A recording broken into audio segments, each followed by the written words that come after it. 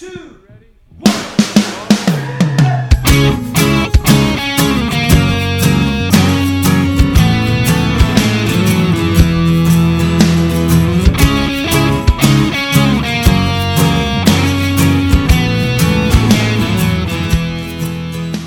Hello and welcome to Say That, the podcast where your big questions get real answers. My name is Matt King. I'm your host here in the city of Chicago. Joining me here is Glenn Fitzgerald, the president of Mission USA. I'm near death, I'm under protest, and there's a drug scandal. Wow. That's a pretty strong network news opening right there. Yep. Near Death and Under Protest is also the title of Glenn's autobiography. Absolutely. Also joining us, Jed Brewer, the director of Mission USA Productions. I like to look on the sunny side of life. I just celebrate the good. The question I ask Matthew is, what's right with it? Then I answer it in a satisfactory way. Oh, that's nice. Yeah. So are you a person who took that song, Always Look on the Bright Side of Life, and just took that at face value? That's exactly right. Just no irony or undercutting, nothing British about that at all. It's great. I super don't like Jed right now. Yeah. But you know what? I like you anyway. I double like you. Wow, that's like a parable playing out right in front of us. I'm near death. That's true. Well, he's not near death, but he's also not joining us, is Lee Younger, one of our normal co-hosts, one of the pastors of Christ Community Church. He's on special assignment doing something. Yeah. Important. I assume. Isn't everything more important than this? Well, it's not a real show, therefore I'm under protest. As you know. Sure. All conditions have to be met in order for and by conditions, do you mean Lee being here, or do you mean you getting to wear headphones? Understand, I have a creative process. I will not apologize for the process. The process involves wearing headphones and listening to Lee on the headphones. If you don't have that, it's not a real show. We've got Lee songs on my phone. We could just put you in headphones and just loop those through. Let me tell you what. Let's say I tell you, hey, look, I got me a pair of pants, but they got one leg in it. You'd say to me, you don't have a pair of pants, you have a really tight skirt right there. See what I'm saying? True. Definitionally, you got to have Lee on the scene, or it's a travesty. It's a sham. It's a boondoggle, Jed. Glenn, because I like to look on the bright side, is there a chance this is merely an opportunity for us to develop an appreciation, nay, a yearning for Lee's presence in the future? I think it's definitely going to lead to that in the audience. Yeah. I'm going to punch Jed at some point in this Well, that'll be episode. good radio. You know what the Bible says? What's that? Let a righteous man strike me, for it is a kindness. I don't think you're making a good case to not getting punched.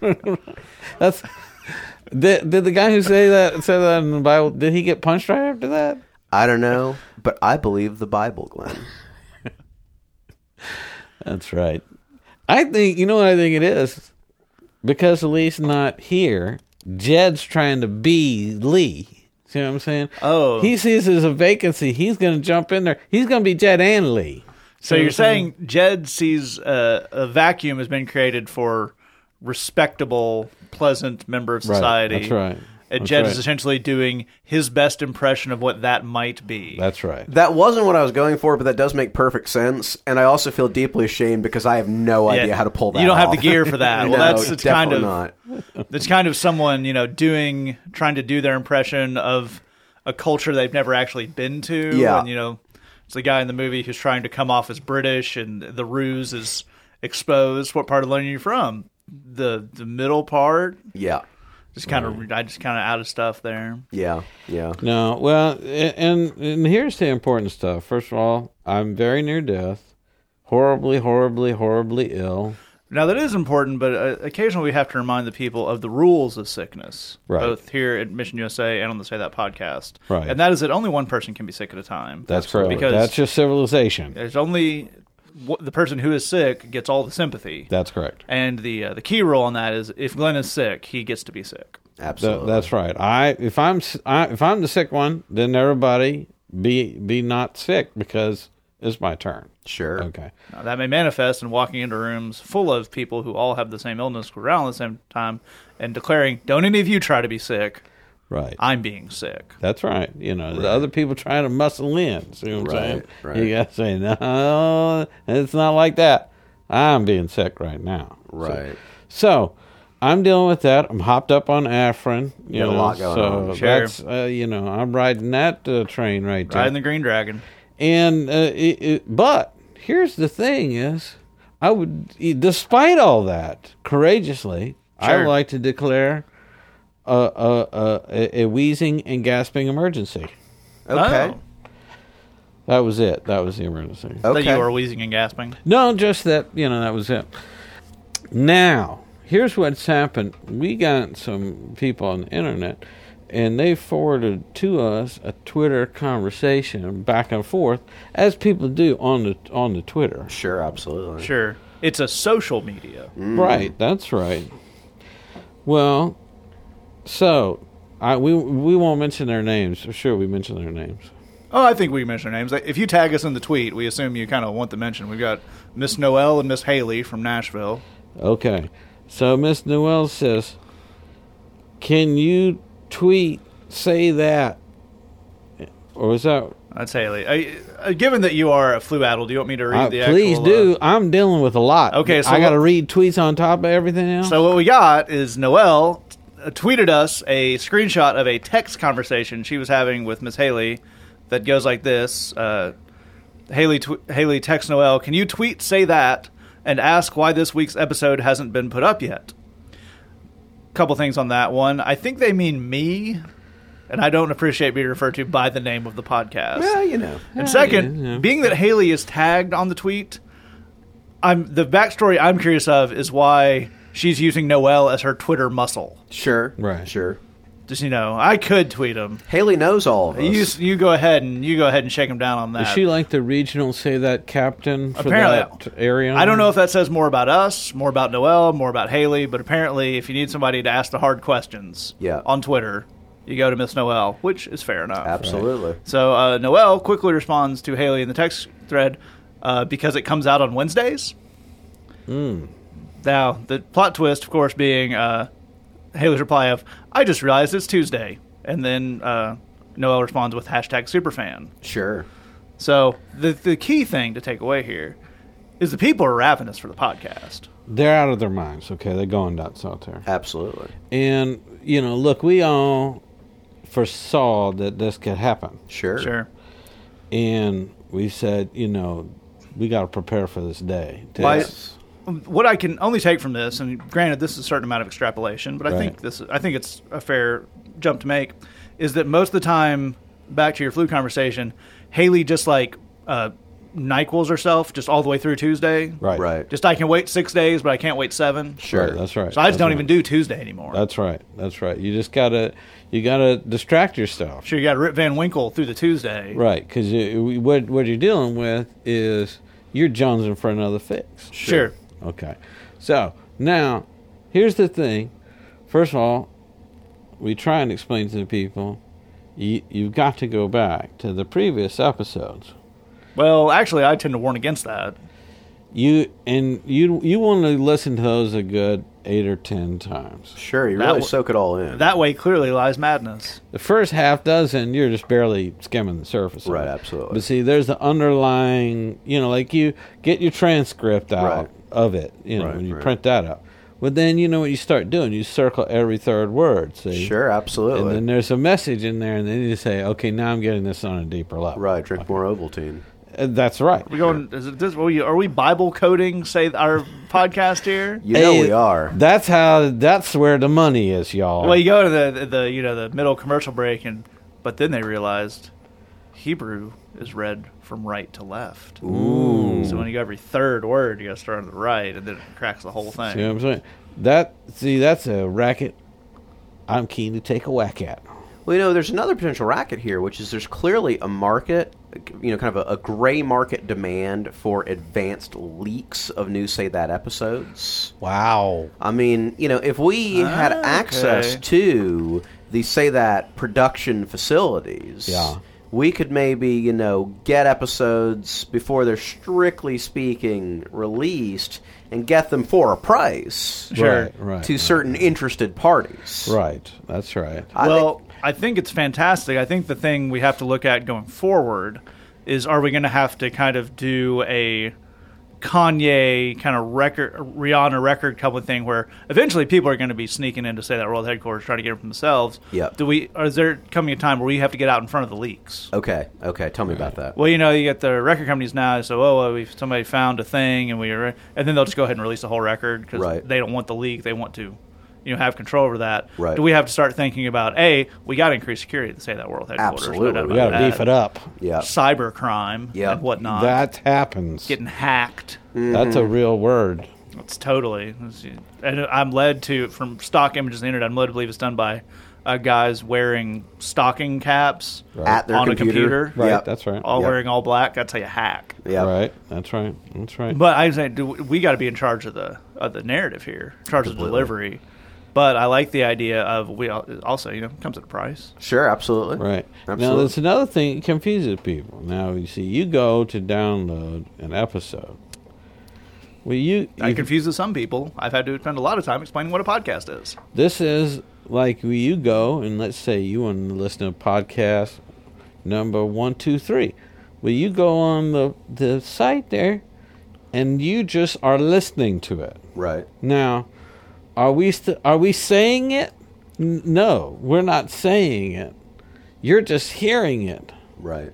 Where you are. Right. In another time and place. Right. See, it goes from where it was beamed into the future. Sure. And then you're listening to it in the future. Right. See what I'm saying? I'm worried that on how tenuous Glenn's non-virus addled grasp on the idea of a time-shifted medium is. I think we may go all the way through the looking glass right here. See, the combo of NyQuil and time-traveling media here. People are confused because they're like... People aren't. You are. Wait a second. I thought... Say that was everywhere all at once. I don't think anybody thinks that. See, because like wherever I'm People at... think we're the singularity. I can just be getting it. You know what I mean? We are not the Matrix, Glenn. See, here... Nor are we the end of 2001. Here's the thing is... People, they're like... Why can't I hear? Because they're saying I'm in the future, and I'm listening. Yeah, they're saying, sure, I'm in the future listening to this episode from the past. Right. Sure. So there's asking the next logical question. I'm in the future. Why can't I listen to episodes from the future? Right. You know what I'm saying? And that's like we have to explain the physics of that. Welcome to Freshman Dorm Stoner Chat. All writing is just a communication between the past and the future. Yeah. Whoa. Can't wait to tell my philosophy 101 professor about that. My hands can touch anything but themselves. Here's what I'm trying to tell you. Imagine you've got a box. Right. Okay. There's a podcast that's in the box. Right. But you don't know if the podcast is alive or dead. Sure. You know what I mean? Because I know. It's falling in the woods, so it doesn't make a sound if no one is there to hear it. Sure, absolutely. It's Schrodinger's Buddhist riddle. Are you with me on this? Yeah. So the podcast is simultaneously everywhere and nowhere. Can I measure the position of the podcast box? No, because just by observing the podcast, you alter the state of the podcast. Wow. Wow. It's like you can never be certain about this podcast. So that's physics, and that you can't argue with because it's science. Well, I feel like we really did a lot here. Covered a lot of ground. Well, we did a lot. Not going to evaluate the quality or whether or not we should have, but it certainly happened. The main thing is to recognize, breathe. Yeah. That's always good advice. Be patient. Right.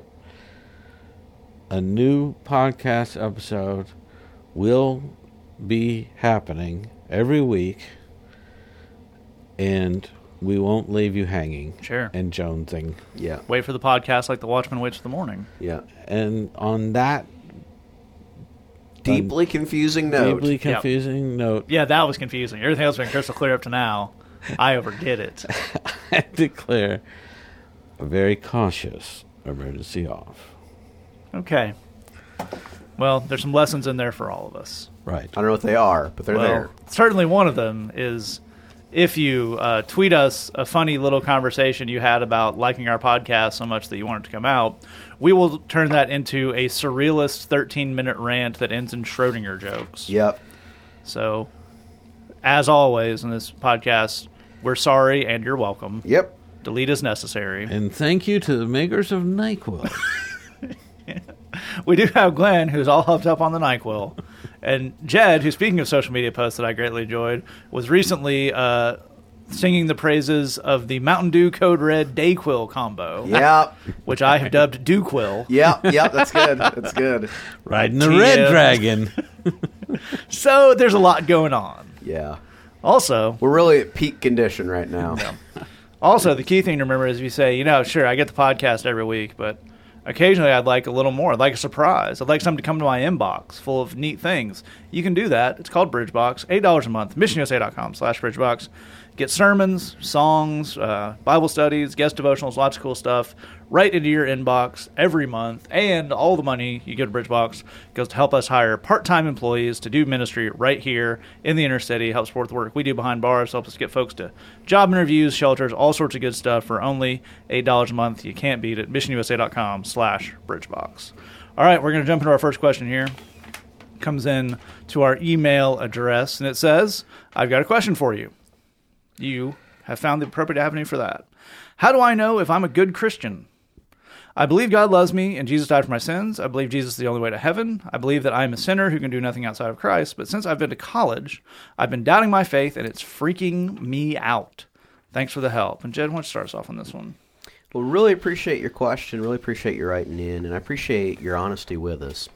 I think a big part of the answer to the question that you're wondering about is that it depends a lot, actually, on how you define what a Christian is. If a Christian is a person who assents to a specific set of philosophical constructs, in other words, they have a list of intellectual things they believe, then doubt would actually start to make you a bad Christian. Hello, Calvinists. But it turns out that's actually not what a Christian is. A Christian is someone who has a relationship with God through Jesus. That's actually what a Christian is. And so the thing about a relationship is the way that you measure the health of a relationship begins and ends with the health of the communication in that relationship. That's actually true in any kind of relationship. That's true in a marital relationship. That's true in a professional relationship. Relationships are healthy or not depending on how good the communication is inside that relationship. So what that means is that having doubts actually isn't inherently a problem at all. The question is, are you communicating with God about those doubts? Are you going to him and telling him that I have these doubts and talking through them and processing them and trying to hear what he might have to say in response? If we're not communicating, then we're having a pretty unhealthy relationship whether we have doubts or not. The communication is actually far more important than the doubt element. And here's part of why I say that. If you have doubts, which everybody does, people who tell you they don't are lying. Everybody has doubts. If you have doubts, you take them to God, you talk them through, you tell him how you're feeling, you listen for his response both through the Bible, wise counsel from others, and the still small voice of the Holy Spirit in prayer. You will find yourself figuring out how to move forward in the face of those doubts. You will figure out how to wrestle with them. Some of them you will be able to put to rest. Some of them you will see new elements of, but it'll be a broader thing. But you'll discover that those doubts are not a roadblock to moving forward in your faith and in your walk. But if you don't talk through those doubts, if you don't communicate about them and talk through them, they will metastasize inside of you and become something far darker and far more damaging and far worse. To me, the beginning and end of this is communication. If you want to measure how you're doing as a Christian, how regular, how honest, and how real is the communication between you and God.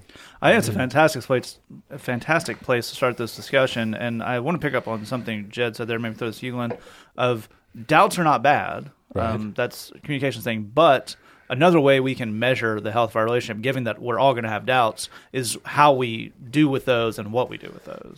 If you look at the first sin that Adam and Eve committed, the first sin ever committed by a human being. Nudity. Yeah, no. No, that was fine. Oh. Everybody was fine with that. I grew up in the South, sorry. And there was bacon, and everyone was happy, okay. Came off the bacon tree.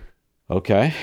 And what happened It's a weird is name for a pig. these two they're in the garden. They decided we don't need God. We can use our own brains and figure everything out. We can eat this fruit of the knowledge of good and evil, and then we'll be like God. We don't need God. We don't need him explaining to us, calling shots and ruling over us. I got this. That was the first sin. I got this. Yeah. Okay. I think that needs to be examined in much more detail, because I see a whole lot of I got this in the church without any concern about it. The second sin, in my mind, is right up there with it, which is, here comes God, hide. Yep. Okay. And it's an interesting reaction, this idea of sort of the sin in itself kind of dictating the terms and the nature of my relationship with God. This idea that my sin means my relationship with God has now been thrown off in some sort of way. If I take those doubts, those fears about a backslide or whatever those things, if I take those things to God, as Jed's pointing out, he's going to break that down. He's going to say, it doesn't work the way you think it works. Yep. You've got it set in your brain a certain way. It doesn't, doubting is, it can hurt you. It can confuse you and upset you. These sins can make your life a living hell. And I want to set you free from all that. But it's not, am I angry and do I want to punish you versus I'm happy and I want to reward you. That's not the relationship that we have. In fact, I think people are very confused about the idea of what Christianity really is. As you said, I mean, we don't want to sound overly philosophical with this, but the reality is, when we're talking about Christianity, we're not talking about a set of behaviors. Nope. That's not what Christianity is. Now, it's important to put it that way, because I think we think a lot like that. So, for example, if I put on a mail carrier's uniform and I get a big blue bag and I start walking up and down the neighborhood and I start handing people envelopes, I kind of am a mailman, whether I'm a mailman or not, if you see what I'm saying. I'm behaving, walking, talking, acting just as if I'm a mailman. There's almost no discernible difference between me and a mailman other than the fact that you are not employed by the U.S. Postal Service. Right. I think federal authorities would disagree with that statement, but in theory, yeah. Well, yeah, people would think that I'm a mailman. They would treat me as a mailman. I would, in their mind, I would be fairly bona fide and so on and so forth. Glenn, is this your way of telling us that mailman cosplay is a thing you do in your spare time? So that's cool. We don't judge. No, I'm trying to tell you about mailman spies that's are among us. But here's what I'm saying: this is becoming a primary speech very quickly. Okay, here's what's happening. Is we tend to think in terms of we are the way that we behave. So if you behave good, you're a good Christian. You behave bad, you're a bad Christian. This is something we are born into. We die to our old selves and we are born again into this life. That means God is our Father. That's a relationship based on a parental thing. It's based on this is essence of my essence here. This is God saying, you are mine. My behavior doesn't change that relationship. It doesn't affect it that way. So I think we have to understand our doubts in light of that God is big enough to handle that. The whole thing is, do we run and hide or do we take it to him? I think it's fantastic. Maybe we'll do another round on a couple of these questions without Lee here. We get a little more content for you folks. But one thing I think is interesting off the back of that I'd like to get us to kind of look at on this question is, you guys are totally right that the concept of a good Christian is probably fairly flawed. Yeah, fairly flawed. Not that our question asker has got that wrong. It's there's a very imprecise way to word that of good or bad Christian. And you hear a lot of that, so that's a lot of what you're kind of internalized on that, I'm sure. But there's doing it right and doing it wrong not in a universal way, but in a very kind of in your own life. You're either, as we would say to people sometimes, you're either growing or you're regressing. That's kind of how that is.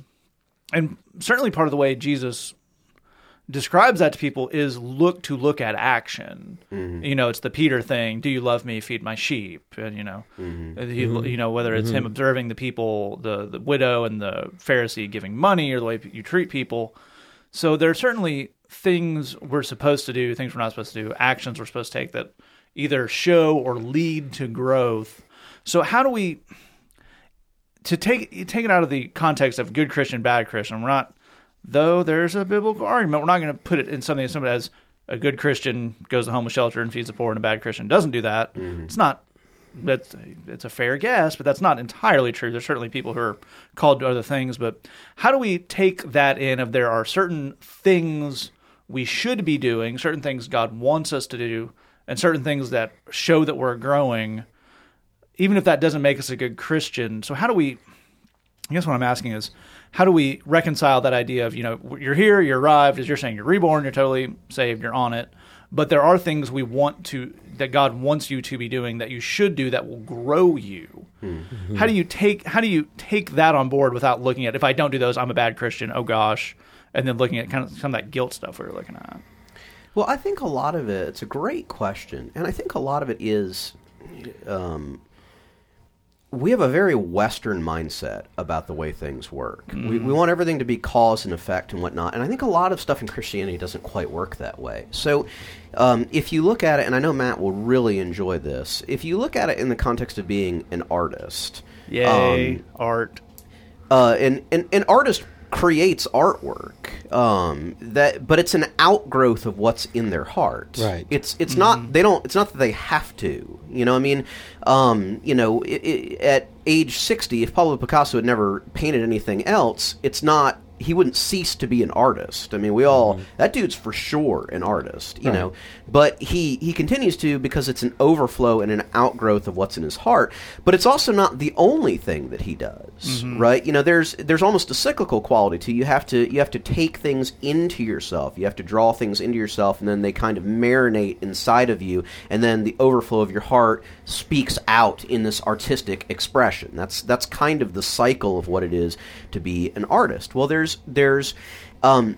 and that none of those parts are completely disconnected from the other, right? Mm-hmm. As you express something artistic, you develop an ability to appreciate other artistic stuff that you then take into yourself. And as you take that other artistic stuff into yourself, you're able to appreciate and think about things, see new connections you wouldn't have seen before, and then that manifests in the expressions you create. Okay, let's talk about that as a Christian for a second.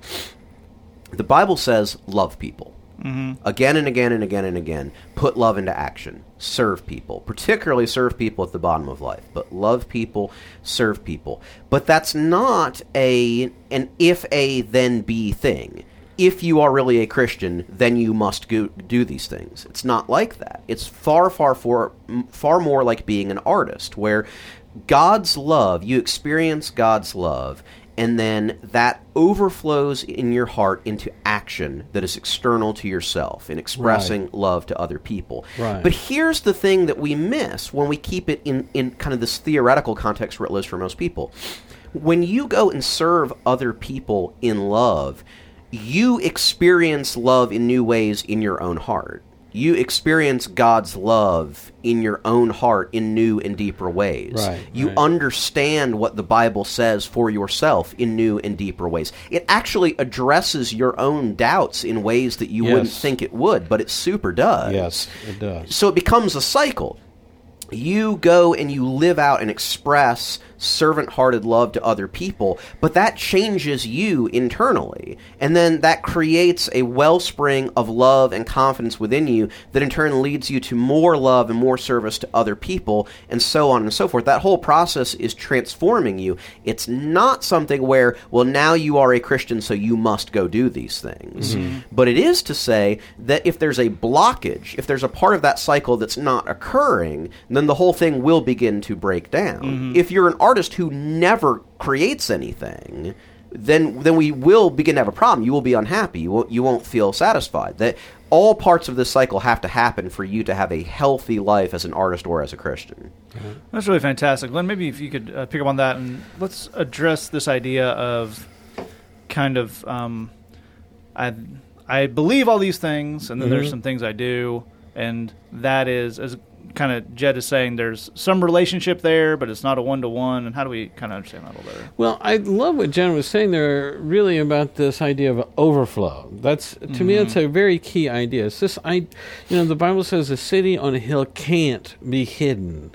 This is just he says, you can silence my disciples here, but the stones themselves would cry out. You know, it's just, there's some stuff that cannot be contained. If you've got it in your heart, it's going to come out. Is it going to come out well? Well, we don't know. It'll be. That's the adventure. That's the adventure, you know. But it's coming out. If it's not coming out, it's because it wasn't there in the first place. So think about it. If I got an elephant, I could throw a tarp over it, but I haven't really hidden my elephant. Yeah. You know, you could still tell there's an elephant underneath there. I can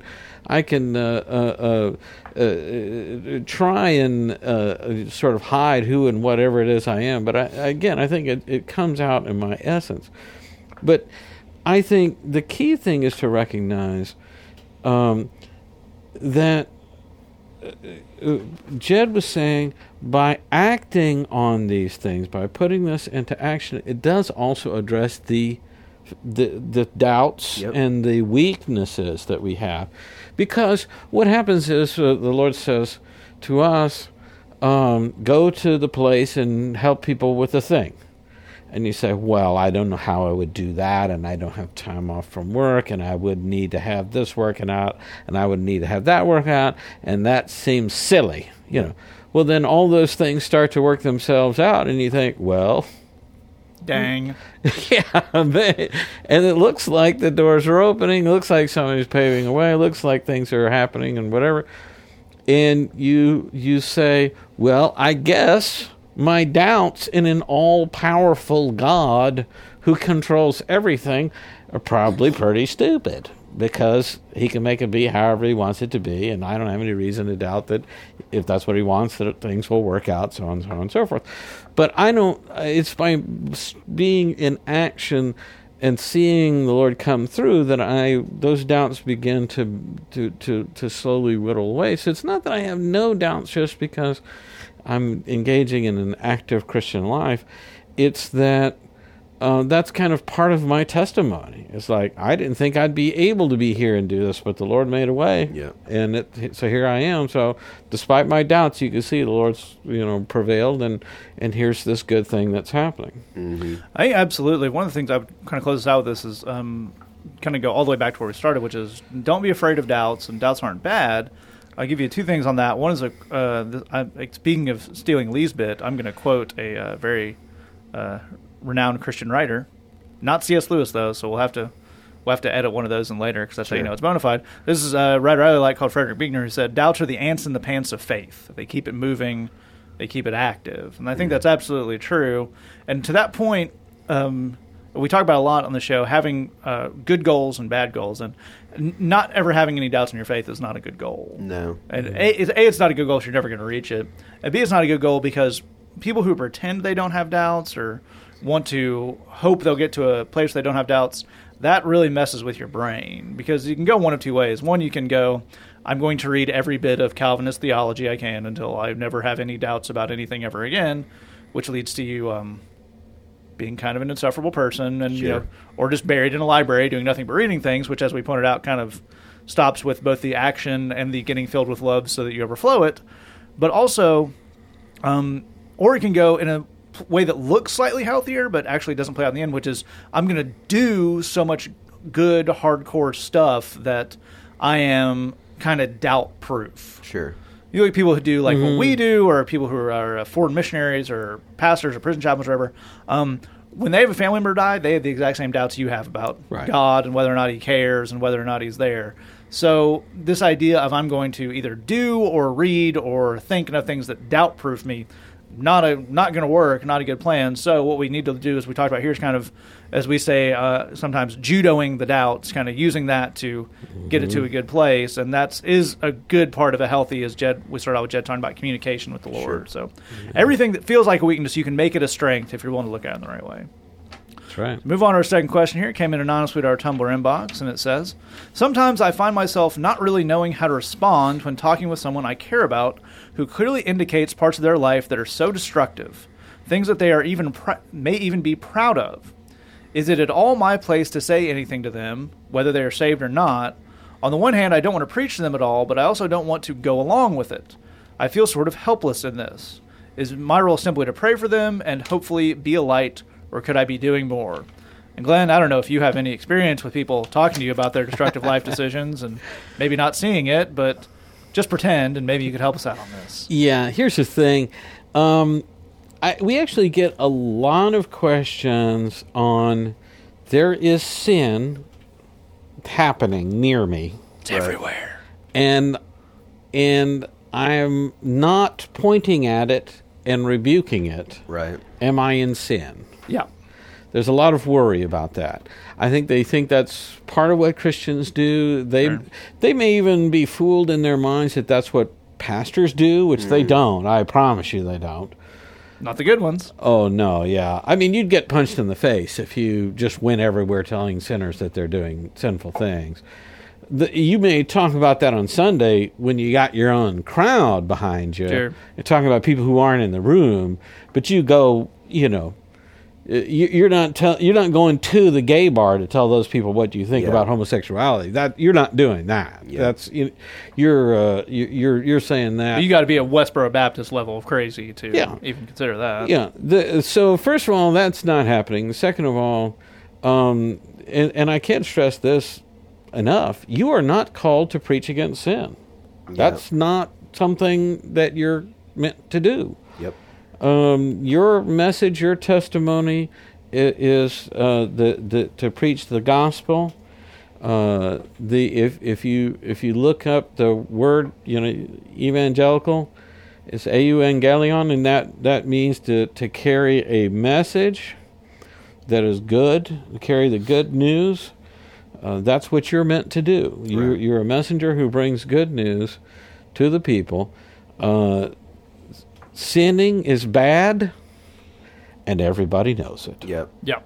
Take a second right now. Maybe write that down on a piece of paper. Put it somewhere where you can see it. Sinning is bad, and everybody already knows that. Yeah. Sinners know they're sinning. Even if they brag about it, they know it's bad. Here's another truth, and write this down underneath the first one. They know you're against it. Yep. Yeah. If you're gay, you know your super Christian little cousin isn't cool with it. Yep. They know. Yep. They don't need you to say it. They're aware. They're aware.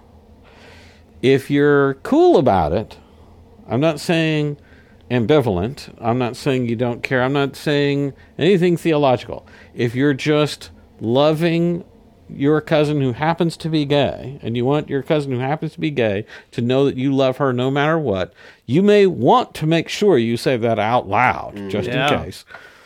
But you don't need to worry about people thinking that you are too permissive. That's not a worry that we need to look at. When Paul talked about his preaching, he said, "I preach Jesus Christ and Him crucified." The idea, Jesus paid for our sins, to take away our sins, to set us free, so that we can have eternal life.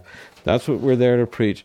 Is talking about sin part of that? Yes. Does that perhaps sound something like, you're not perfect, and you do some shady stuff, just like the rest of us. You're not perfect, I'm not perfect. This is how we can have a relationship with a perfect God.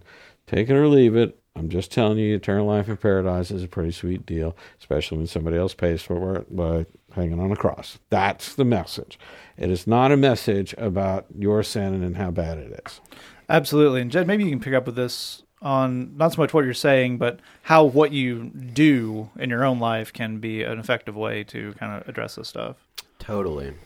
So in the case with this particular question, you're very, very likely talking about some combination of either sex stuff or partying stuff. Or sex partying. Or sex partying, and hey, whatever you're into. I can't believe I'm in a Christian podcast where I can say that. But here's the key thing. Fun. Here's the important thing. People watch, Glenn's saying there's a lot of stuff they know. They know they're sinning. They know it's wrong.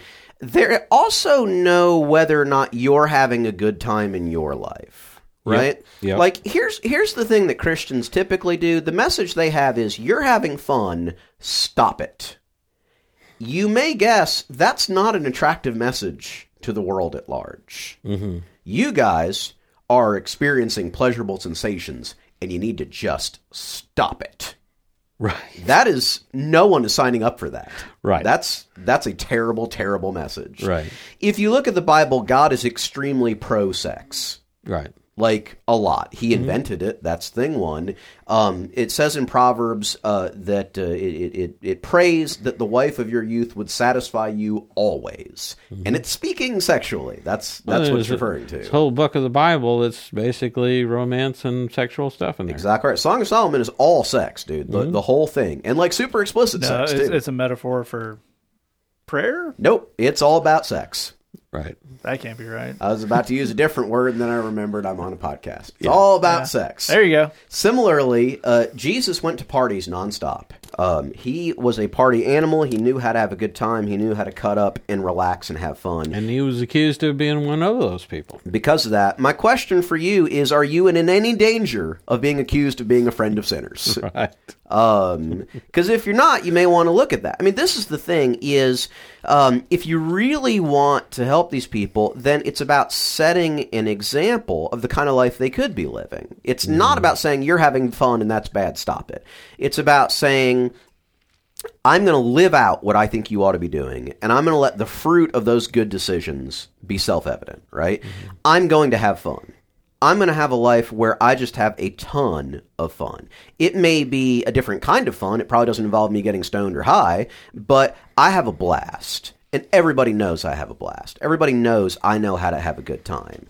If you don't know how to have a good time, it's a fixable problem, but you need to fix that problem. You're not really in a position to criticize other people's good time when you don't have anything to offer that's an alternative.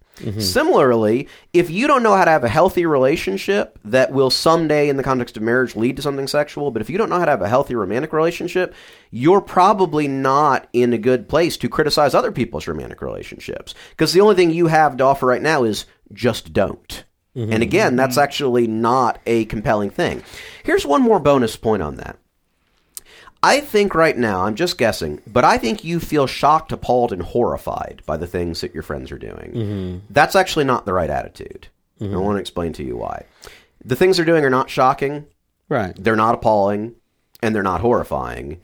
That actually says a lot more about your lack of experience in life than it does about how wrong the things they're doing are. Let me explain what I mean. The thing about sin, and it's super true of sexual sin and partying, two things that are important to know. A, incredibly boring. Like super duper mega boring. Thing two, it doesn't work. Right. The thing you think it's going to do for you, it doesn't do. It doesn't. The massive... The thing about, if you could get God to distill and break down, God, why'd you say no to certain things? He would offer the following to a reply. A, because it's going to hurt you, and B, because it doesn't work.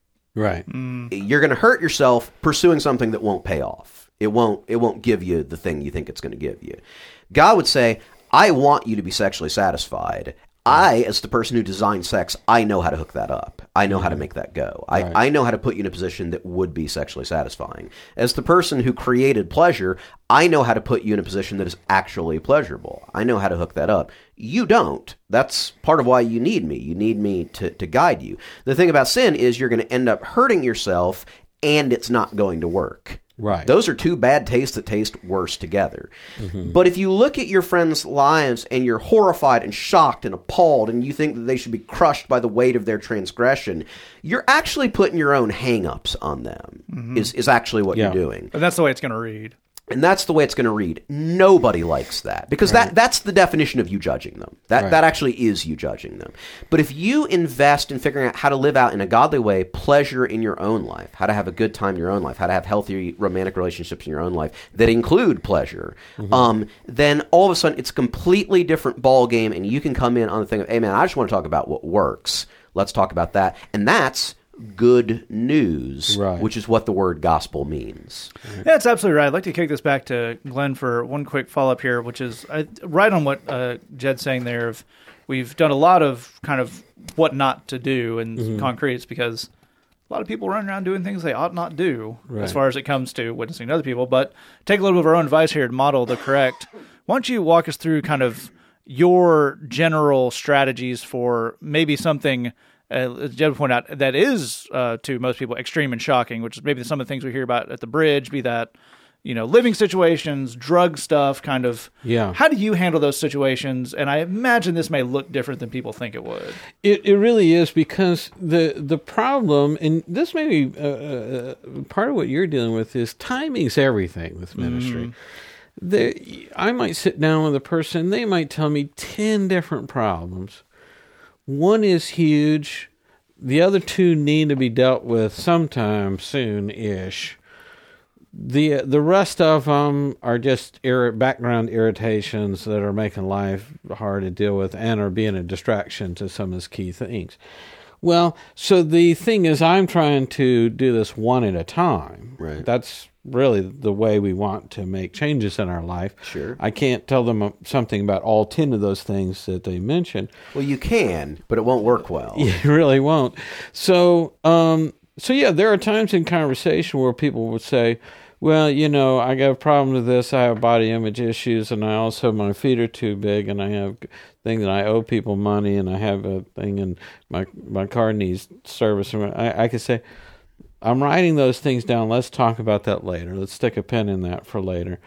There are times when someone will sort of drop a bomb of, I'm up to something I really shouldn't be, and it's just not the time and place. One of us has got to run off somewhere or something. And I'll sort of lay a heavy hand on their shoulder and say, ask me about that later. It would be good for us to talk about that later. Sure. Assuming you're interested in my thoughts on that subject, ask me about that later. If they don't ask me about it later, I'm pretty sure they don't want to hear anything about it, and that's between them and God then. Yep. That's on them. If they do ask me about it later, what I'm trying to do is find a good news way of explaining. I care about you. I got your back. I love you. It's not my place to judge you. I don't think this is going to make you happy. I don't think it's going to do for you what you want it to do for you. But for heaven's sakes, recognize that I think it'd be great for you to go a different way, and I think the Lord would give you strength on that and give you other opportunities on that. Just one dude talking to another dude, but I got your back. I'm not judging, whatever. That kind of thing. That's not hard for most people to swallow. And again, if they already assume you're not in favor of it, it's better that they hear that out loud.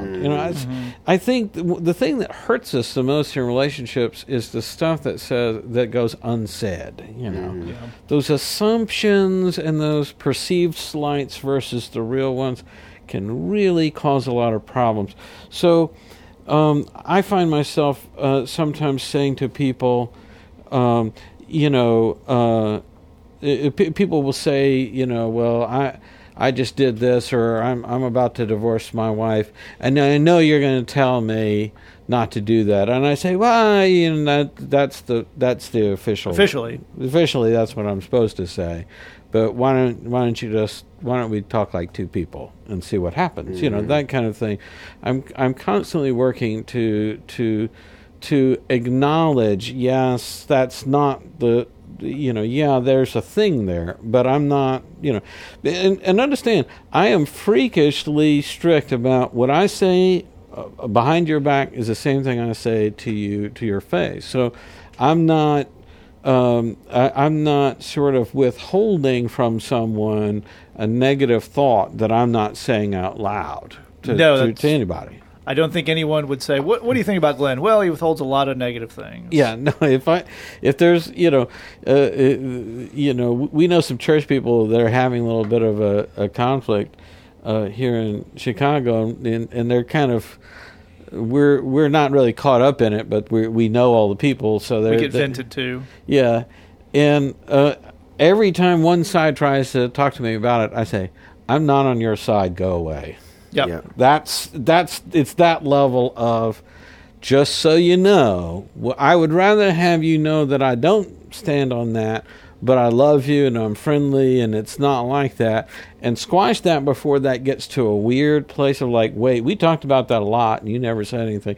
So I do see the point of that question, but I think using these tools, let me stick a pin in it, let's talk about that later, whatever, that allow you to indicate we need to cover that in some more detail when you're ready.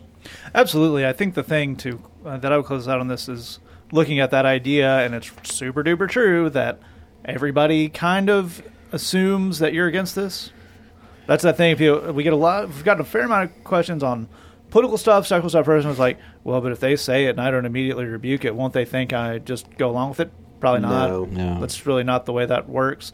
And here, the phrase I've heard over the last, 4 years I've worked here, I've heard Glenn and Jed say to more people in more extreme counseling situations. I'm talking max divisions of Cook County Jail. I'm talking, homeless on the street. I'm talking actively showing up high to a worship service. Can you imagine on street morphine? Sure. I just found it, kind. and he sold it to me. Right. Street morphine. But tell me more. Yep. Right. And that goes back to that. Everybody knows. They know it's wrong. Right. So I said, well, we were partying Friday. Like, oh, how was that? Well, it's this and... Okay. I don't... You can say, I don't really see the appeal, but it sounds like you had fun, so... Right. Great. And then you eventually get to, then cops got called or he broke up with me. Like, well, tell me more about that. And they'll bust themselves out before you have to bust them out. That's right. Yep. Which lets you be cool, Well, and if you listen more, what you may find is a real opening. Somebody's talking about how it was wicked party. It was wicked awesome. Right. So awesome at the party. It was like, woo! And you say, well, tell me more. And the cops got called, and then Jenny broke up with me and whatnot. What may come out, if you keep saying, tell me more, just, keep talking. What may come out on the other end is a dude who does not like partying. No. And will tell you he doesn't like partying, but he's in a relationship with a girl that insists that they go to parties. Right. And so it's not about talking him out of partying. It's about, wouldn't you be happier, particularly since she just broke up with you, in a relationship with someone that likes you as you are? Maybe somebody that wants to talk to you. Exactly right. Wouldn't that be better? Well, now all of a sudden, I don't have to talk this guy out of partying anymore. Right, exactly. But I didn't know that until I spent an hour listening to him talk about his stuff. That's the whole thing. That's the exact thing. All right, this will segue right into our third question here, and a little different. This came in to our email address. It says, I do not want to be that Christian that everyone knows who shoves God and Jesus down everyone they see's throats. So I don't avoid talking about Christianity, but I don't talk about it unless it is brought up by someone that I'm having a discussion with. How do I know whether I'm not sharing my faith enough or whether I'm sharing my faith too much? And how do I judge that while talking to non-Christian friends? I think this is a very interesting question to look at in that context of reading my opening. How do I know if I'm doing that well? And Jed, maybe you can continue on that. Absolutely. Well, I think one of the things that gets us in trouble is we look at stuff that really matters, stuff like faith, and we want to kind of have that be in an arena of life where normal rules don't apply. Yeah. It's just all bets... We want wartime rules on that. Exactly right. All bets are off. We just got to do what we got to do. And whenever we start to have that sense, we really need to be careful. Let me put this into a different context where I think you'd be able to answer this question for yourself pretty easily. Let's say you were really into fitness. You're the kind of guy, you're at the gym 5 times a week, and you run the marathons, and you do the whole thing. Okay. If you're that person, how often would you bring up the importance of diet and exercise to your friends? Right. I mean, how often would you guys be hanging out and you just say, hey, by the way, you guys know saturated fats are bad, right? Like, you guys, we're all clear on that, right? And how are your guys omega-3s? Everybody, are you doing good? Anybody doing any supersets lately? I mean, you would know not to do that. I think if you were, the fitness guy, I think you'd have a sense that your friends know it's important to you and they know it's good. Right. Kind of like we were talking about with the last thing. Everybody knows saturated fat is bad.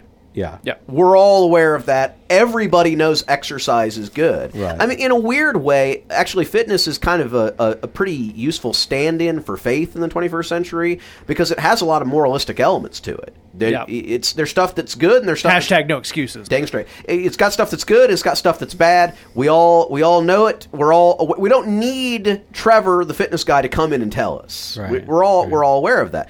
But if you were Trevor, the fitness guy, you would have a sense that your friends know that and that they know that if they have questions, they can ask you about that. You'll be happy to answer. In other words, if Cindy is thinking about, maybe I'm going to start, doing a little jog and maybe that's something, she knows she can go to Trevor the fitness guy and ask.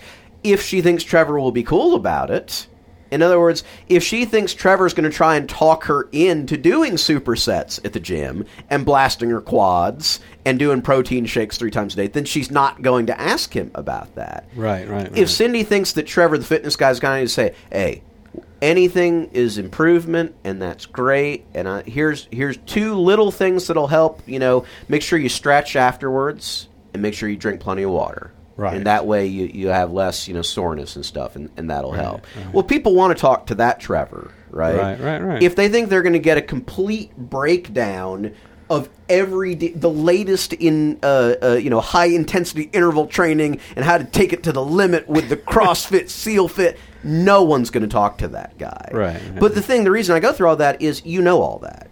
Right. If we were talking about fitness, that's how that works. How that goes. Your faith is not dissimilar. Right. Those rules don't cease to apply when we get into faith. Here's one more thing before I throw it back to Matt and Glenn. Christians tell a lot of weird narratives about this, but here's the thing. Despite the angry Reddit atheists out there, nearly everybody thinks it's good to have some kind of faith in your life. Nearly everybody thinks that. They think it's good to have something you believe in, to do good to your fellow man, to think about the big... Actually, everybody thinks that's good.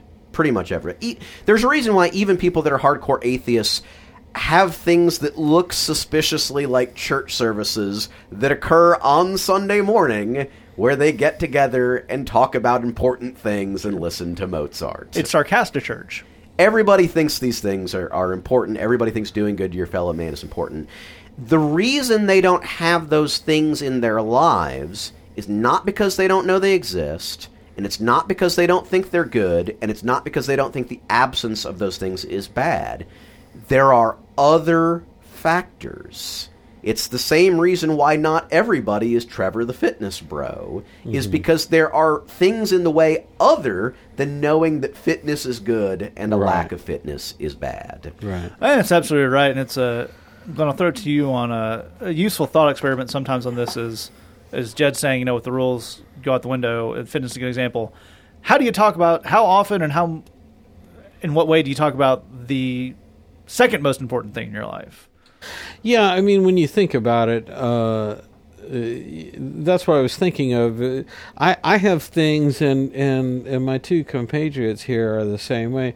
We get on kicks, we like a certain musician, or we like reading about a certain politician, or we get interested in a TV show or whatever, and then we start talking about that, and of course we bug each other about it.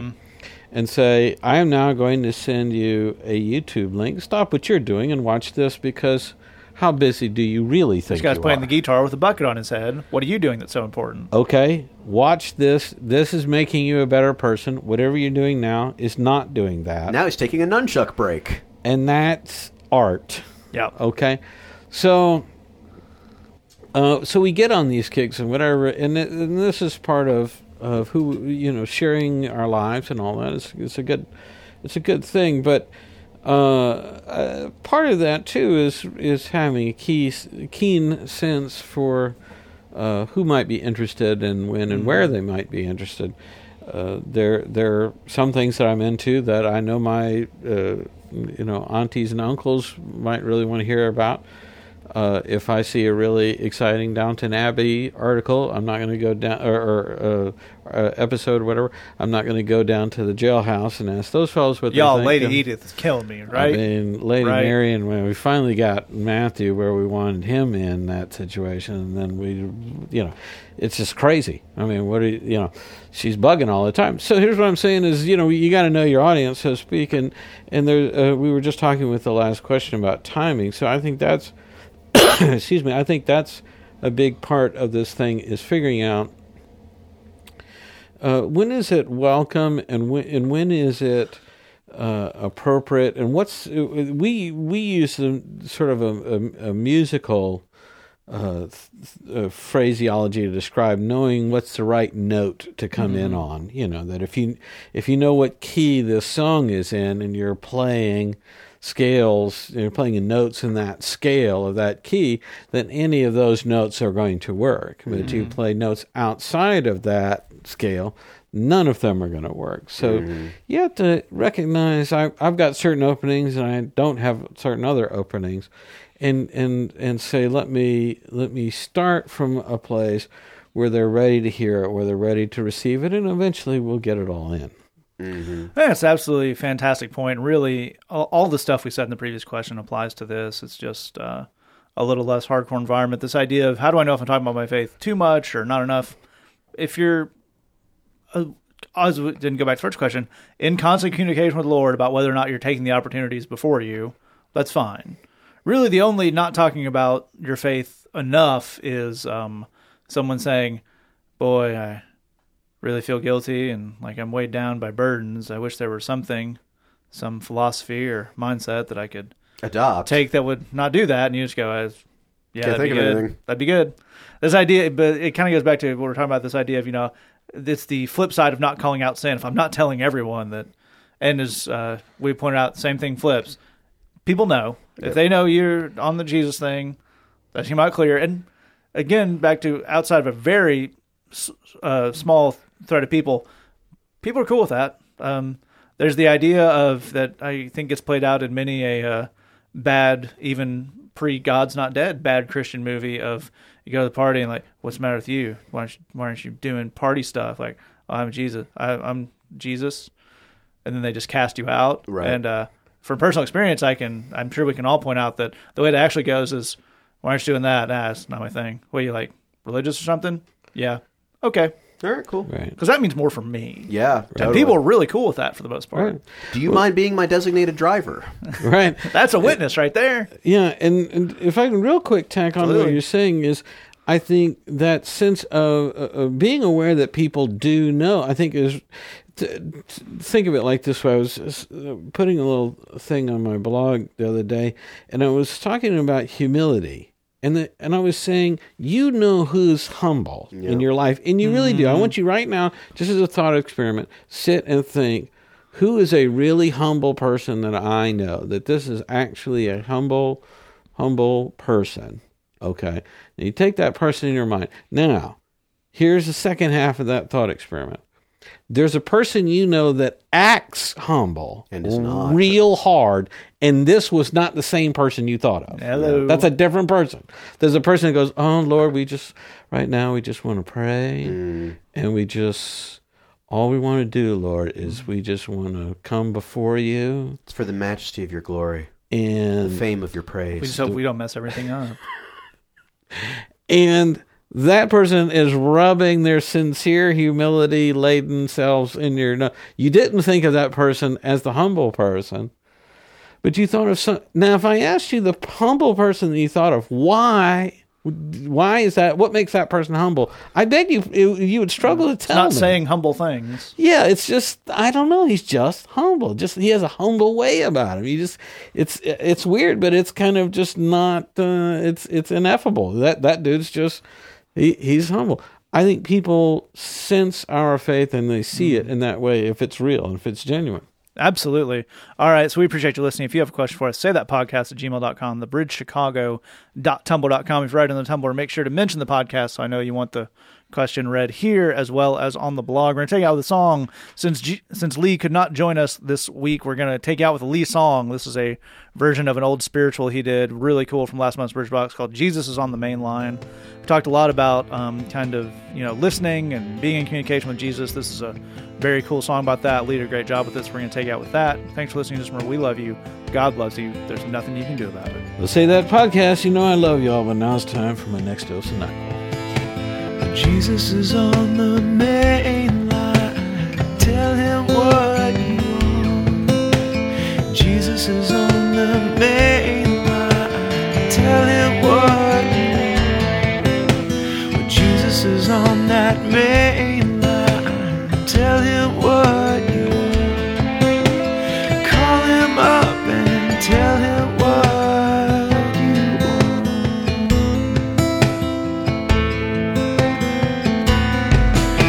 This line is never been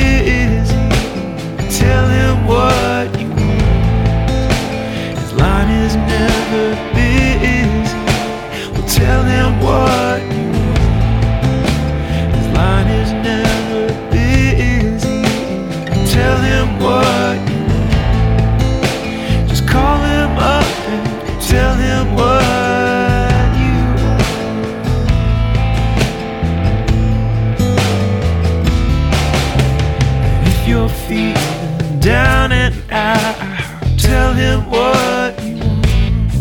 I said, if you're feeling down and out, tell him what you want. Well, if you're feeling down and out, tell him what you want. Well, call him up and tell him what.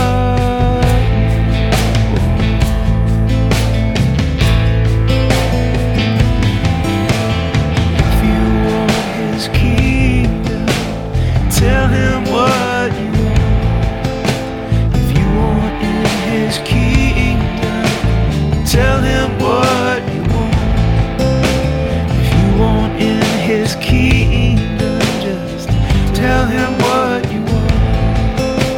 We'll call him up and tell him what you want.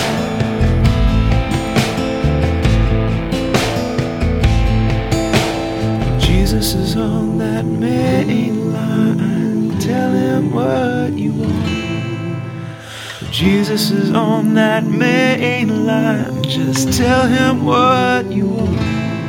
I said Jesus is on the main line, tell him what you want.